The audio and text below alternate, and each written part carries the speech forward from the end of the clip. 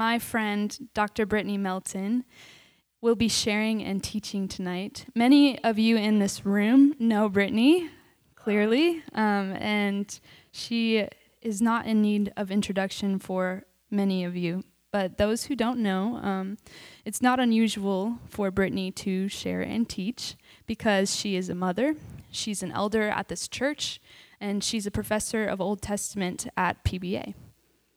So sharing herself and her knowledge isn't new. She is a spiritual mother and teacher. She's also my roommate. We talk a lot around here about being rooted in this city, and about 6 months ago, I found myself needing affordable housing so I could stick around and be rooted in this church and in this city. I reached out half kidding to Brittany, who I barely knew at the time, to see if I could move into their spare room with her family of 4. And within days, she had said yes, and when are you coming? I said before that what I needed was affordable housing. After living there for 6 months, what I have found is much more than that.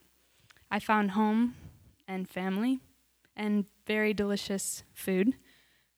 Tonight, Brittany is going to teach us about hospitality, and I would encourage you to take notes, ask questions, listen back, do whatever you have to do to internalize this, because Brittany is the real deal. And I'm speaking from the inside, people. She is brave, and she's real, and her hospitality and the hospitality of her family has been a huge blessing to me personally. I have experienced from her the kind of hospitality that has made me feel safe to grow and free to be myself. So, Brittany, thank you for being our teacher tonight, who not only has the degrees and the titles, but the real day-to-day experience of doing hospitality well.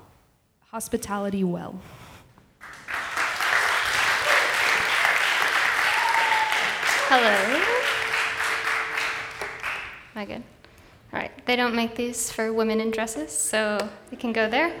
I feel like I have a beekeeping thing on my head, so just bear with me.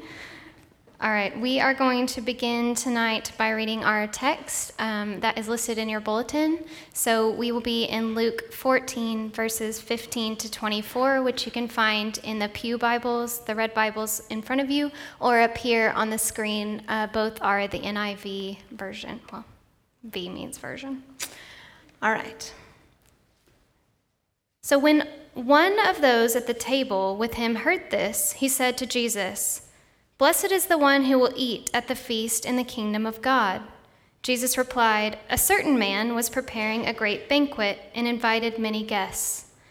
At the time of the banquet, he sent his servant to tell those who had been invited, 'Come, for everything is now ready.'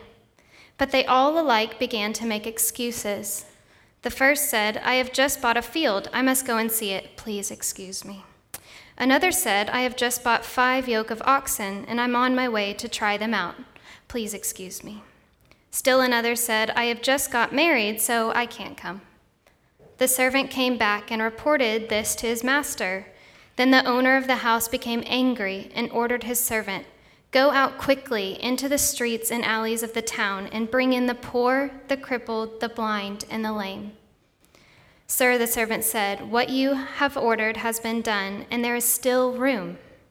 Then the master told his servant, 'Go out to the roads and the country lanes and compel them to come in, so that my house will be full.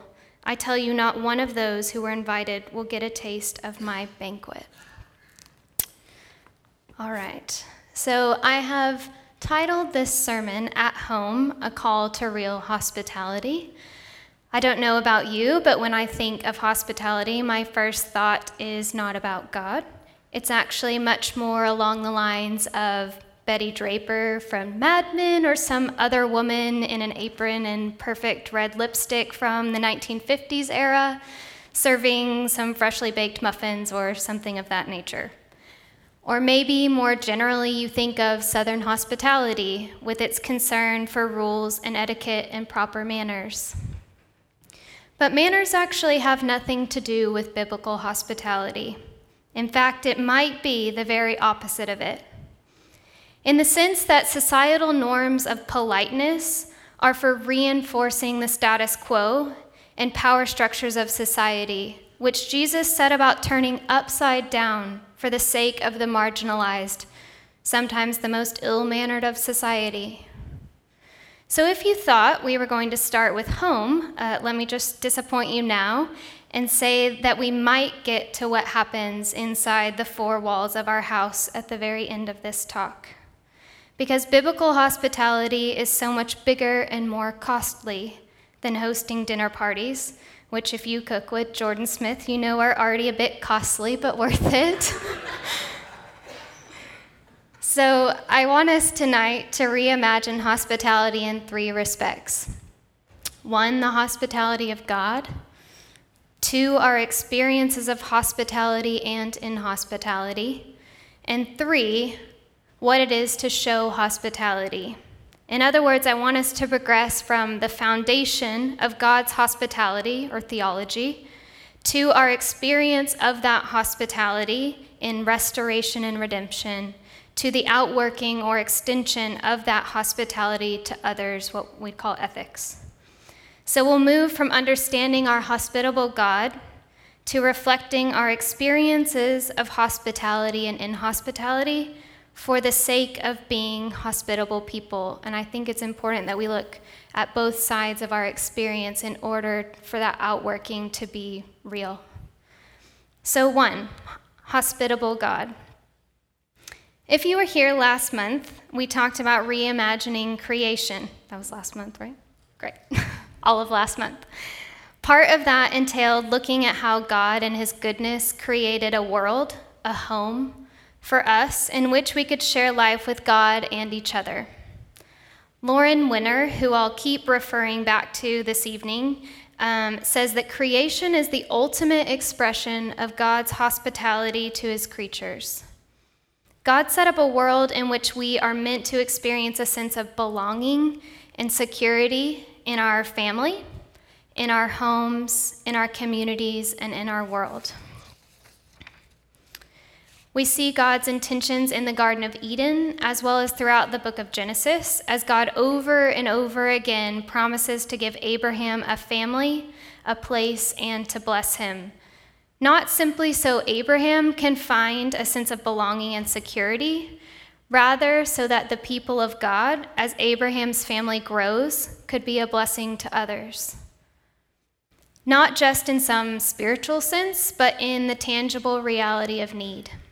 We can see this in the life of Joseph when he rises to power in Egypt, so that all the Egyptians, as well as the surrounding peoples who had sought refuge there, are provided for in the midst of famine. So Joseph explicitly says to his brothers in Genesis 50:20, "You intended to harm me, but God intended it for good, to accomplish what is now being done, the saving of many lives."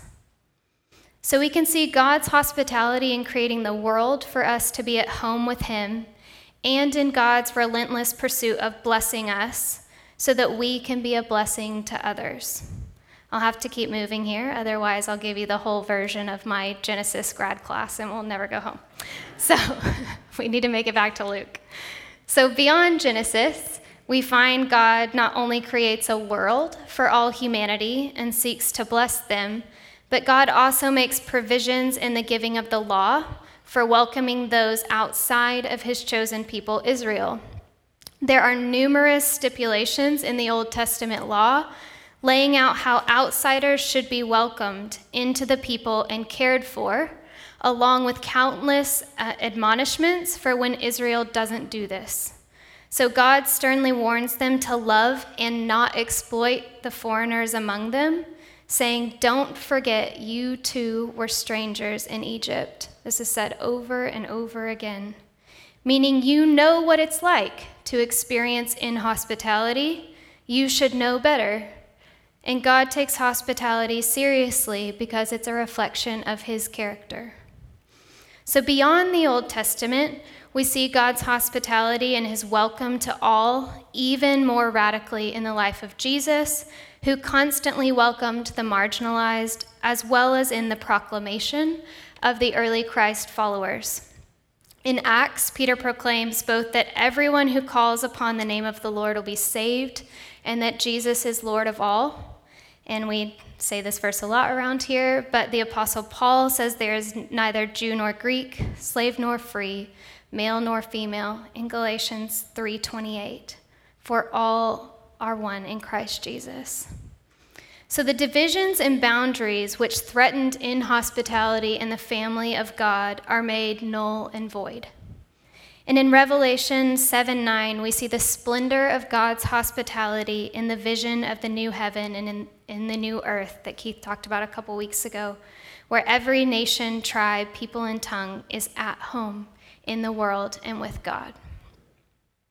So we move from this idea about our hospitable God who creates for all, who blesses all, and who welcomes all who knock, to our experience of hospitality and inhospitality. We've likely all experienced some degree of hospitality from God, the world, the church, and our family. The difficulty is, all of us have also experienced inhospitality, even though this wasn't God's intention. So he desires for us to feel at home in the world and be in relationship with him and others. But that's hard to believe in the face of broken homes, persistent sexism, relentless racism, and on and on. As a result, we view the world and sometimes God as hostile rather than hospitable. That's why we long so much for a sense of home, as it should be, a safe place to belong as we are. Let me give you an example of each in my own life. So my first memorable experience of inhospitality is extreme, so fair warning. It came unexpectedly when I was 7 years old, when my dad was sentenced to a year in a white-collar prison. We lost our house, our car, our dignity. I don't know all the ins and outs, but I know that the world no longer felt safe or to be a stable place, and my home would never be restored.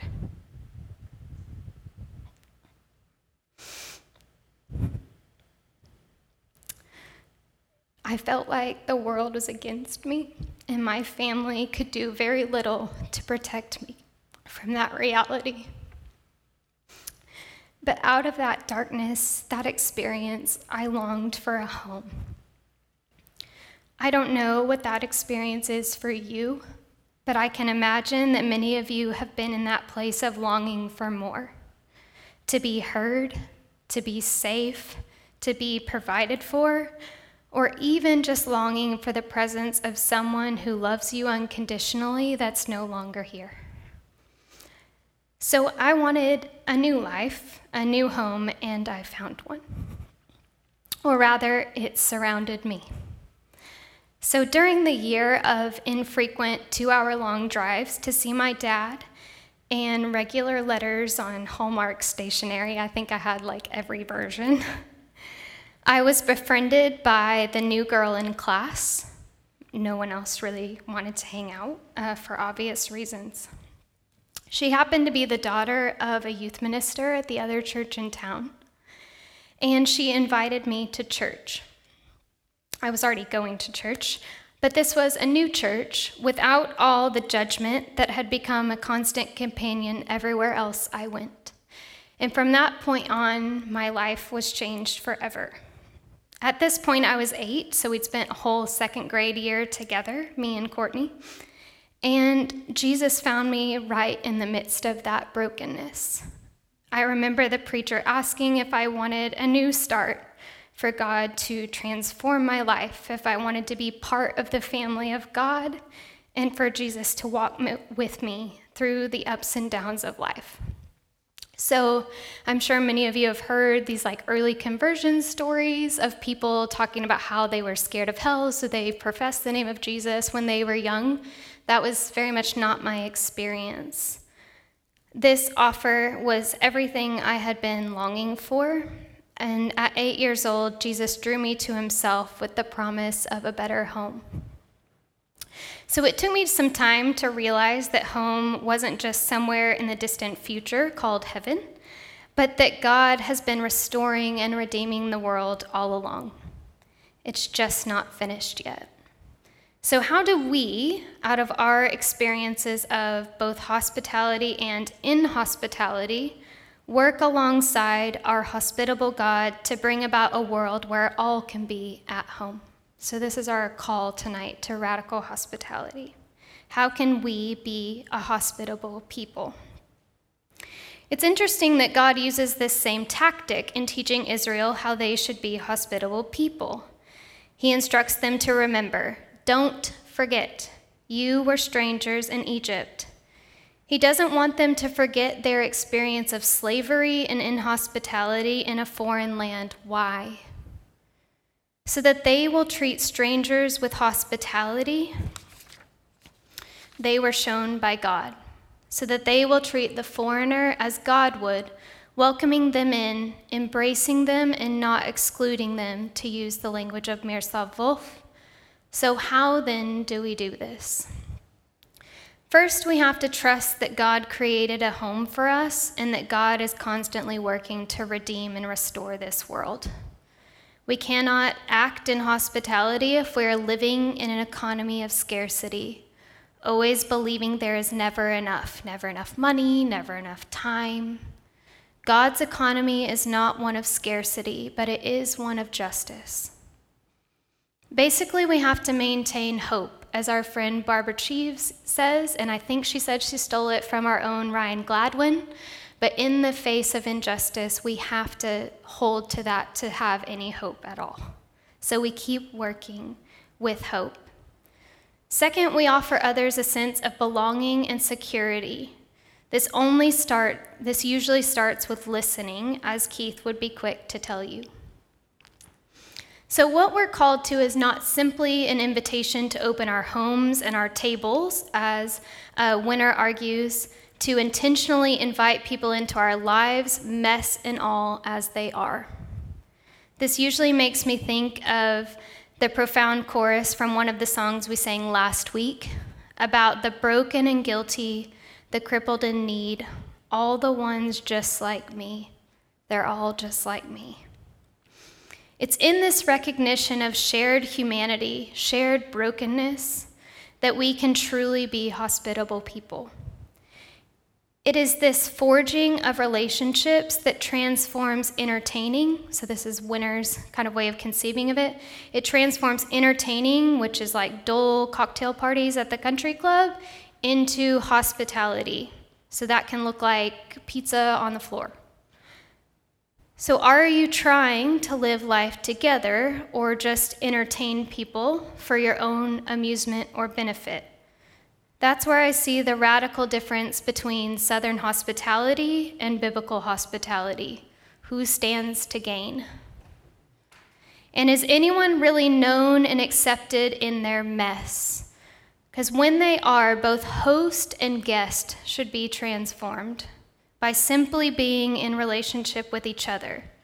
Because simply sharing space in any real degree of relationship necessarily opens our eyes. This makes me think of a book, which is a phrase I often say. If you talk to Natalie Owens, she comes to me with questions, and I'm like, read this book. But this book I love called The Lemon Tree. It's a novel about an Israeli family and a Palestinian family who occupy the same house over a number of years as a result of endless policies in the Middle East. The sheer fact of caring for the same lemon tree forces these families to see the other as human, just simply a person needing a house, as opposed to reducing the other to some sort of identity marker, be it nationality, skin color, sex, political party, or religion. When we share life as God intended, we share in a common humanity and work for all to be at home in God's world. So maybe even more practical, how do we do this? Well, our lives and our homes are often not presentation or Instagram worthy. If we wait until we are perfectly put together or our time is freed up or we can afford it, will never be hospitable. We have to choose to let others interrupt our lives, and often these are the moments that are the real stuff of life, when life feels truly lived. Why I put these things in here, I don't know. So right now, I feel terrified to start a process that I've been planning and preparing for like the last 10 plus years of my life. I have been committed to adopting children for the better part of the time I've known Drew, we together. So I have talked to countless people about the hard realities of doing so. And now, actually, a year later than I even imagined, I'm like an ultra planner, so we're behind schedule. So later than I even imagined, the thought of actually filling out paperwork is terrifying. Why? Because real hospitality is dangerous. It is risky, and not just for me. So I'm scared to lose the precious life that Drew and I have worked so hard to build. I worry about what it might do to our kids. I fear my heart might break with disappointment after disappointment from other people's stories. And I think I might break under the weight of adding more responsibility to my plate. I certainly don't think it makes any sense in the world's economy of scarcity to think about the cost and time required in the midst of everything else. But God's hospitality calls us to risk in order to create a home for the other, because they are not the other to God.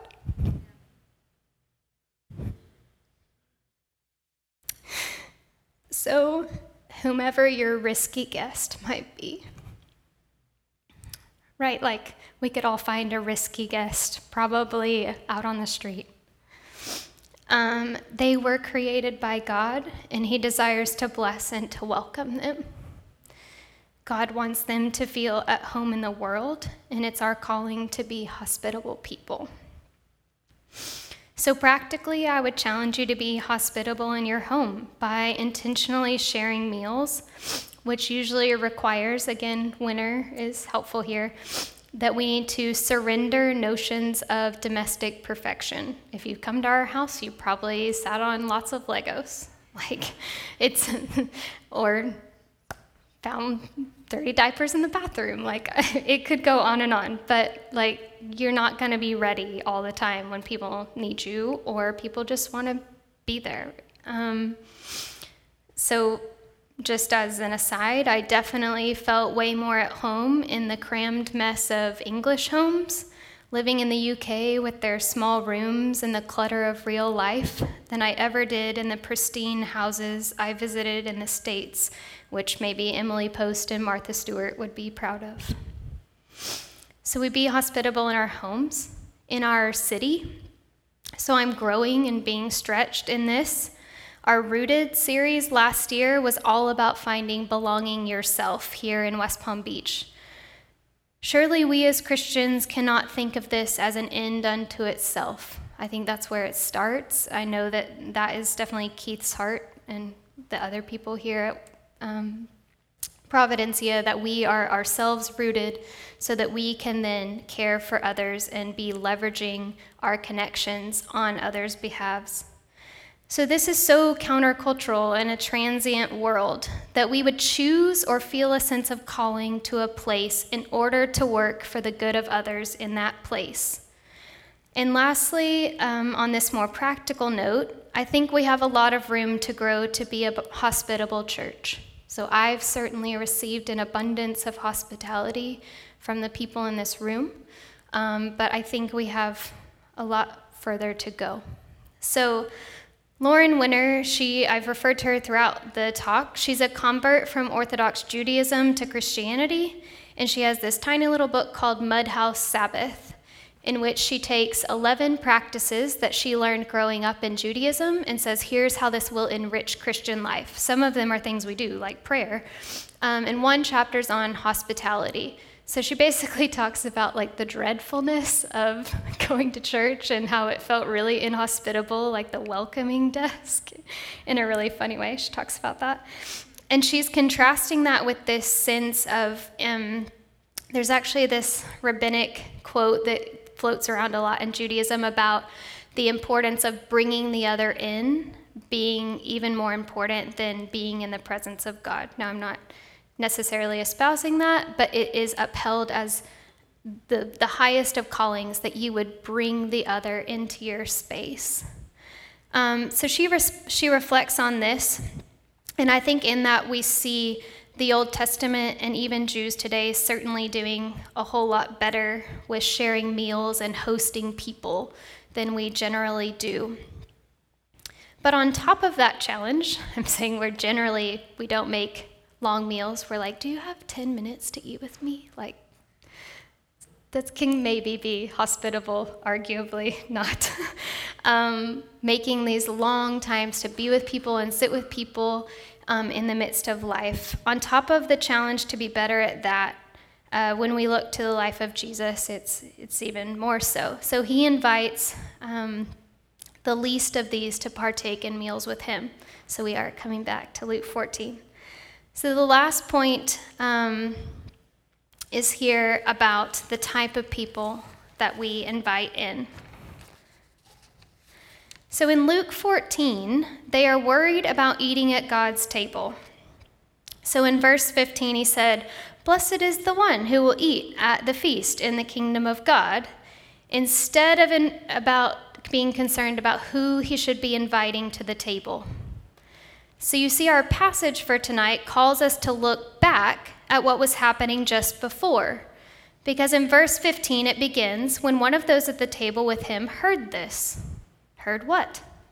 When we look back a couple of verses, we see that Jesus had just been dining at a Pharisee's house.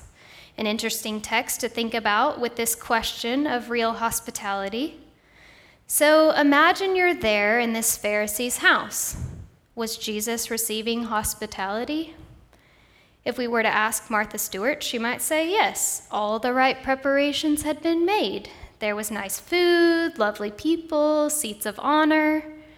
But underneath all of that, we hear that these Pharisees, experts in the law, who should have known something about true hospitality, they were waiting to pounce. They were trying to trap Jesus. So let's start reading again in Luke, but actually flip back to chapter 14, verse 1. One Sabbath, when Jesus went to eat in the house of a prominent Pharisee, he was being carefully watched. We're going to skip over the healing and down to verse 7. When Jesus noticed how the guests picked the places of honor at the table, he told them this parable. When someone invites you to a wedding feast, do not take the place of honor, for a person more distinguished than you may have been invited. If so, the host who invited both of you will come and say to you, "Give this other person your seat." Then, humiliated, you will have to take the least important place. But when you are invited, take the lowest place, so that when your host comes, he will say to you, "Friend, move up to a better place." Then you will be honored in the presence of all the other guests, for all those who exalt themselves will be humbled, and those who humble themselves will be exalted. Then Jesus said to his host, "When you give a luncheon or dinner like this one, do not invite your friends, your brothers or sisters, your relatives, or your rich neighbors. If you do, they may invite you back, and so you will be repaid. But when you give a banquet, invite the poor, the crippled, the lame, the blind, and you will be blessed." So when we pick up with our passage tonight in verse 15, this is on the heels of Jesus just telling them what sort of people they should be dining with. So in verse 13, we found the answer to our question about what they had just heard. Jesus had just insulted his host by telling him he invited the wrong people to his house. Not exactly the epitome of manners in our culture, and certainly not in an honor-shame culture like theirs. So we start to see that even if all appears hospitable on the surface, Jesus is reprimanding this man's false hospitality. He is saying real hospitality has nothing to do with what you get out of it. So invite those people who seemingly have nothing to offer you. So we see that our passage for tonight comes right on the heels of Jesus calling out fake hospitality. If you only share life with the people who think like you, that's just entertaining. Don't pat yourself on the back and call it hospitality. So let's pick back up in verse 15. Remember, Jesus has just explicitly told them who should be invited, but we're back to the concern with whether or not I'll be invited. The man is talking about who will eat at the feast. Then Jesus replies. I can only imagine Jesus' thoughts at this point. Perhaps something along the lines of, you people are never going to get beyond your own self-interest and see the bigger thing I'm about. Let's try this one more time. So Jesus replies in verse 16. A certain man was preparing a great banquet and invited many guests. At the time of the banquet, he sent his servant to tell those who had been invited, come, for everything is now ready. But they all alike began to make excuses. And we heard their excuses before, which might seem pretty valid, actually. Right? I just got married, so I can't come. I imagine we all might use that. The servant came back and reported this to his master. Then the owner of the house became angry and ordered his servant, go out quickly into the streets and alleys of the town and bring in the poor, the crippled, the lame, and the blind. It's much like verse 13 above. Right? He reiterates the explicit point he made earlier that they seem to have not got the first time round. So again, the wider context of this chapter, we see that they are worried about eating at God's table themselves instead of inviting people to the table. Moreover, when it comes time to eat at the table, if that's what they wanted to do, let's imagine these people are in the parable, they would rather do other things and make very polite and reasonable excuses, as in verse 18, and they don't actually come. So they're so concerned with getting there, we might imagine they don't end up at the table at all. So are we missing the banquet prepared for us even now, is my question tonight. The great banquet has already begun. The kingdom was inaugurated when Jesus took on human flesh and dwelt among us. Are we missing the banquet even now, the chance to share life with those in the kingdom, to share fellowship and communion with the Spirit of God and with all people who follow Jesus, not just those who look like us? So this is what I would argue is real or costly or even radical hospitality that God has shown us and calls us to live out. And to come back full circle, we see the persistent hospitality of God in verses 22 and 23, if we imagine that he's the host in this parable. So verse 22, Sir, the servant said, what you ordered has been done, but there is still room. Then the master told his servant, go out to the roads and country lanes and compel them to come in so that my house will be full. There is always enough room at God's table, and he is begging you, another translation has, making you come in off the road and from far out in the country to his house, which is full, to share in an abundant meal. Before we have communion, I'm going to pray for us. Let's pray now.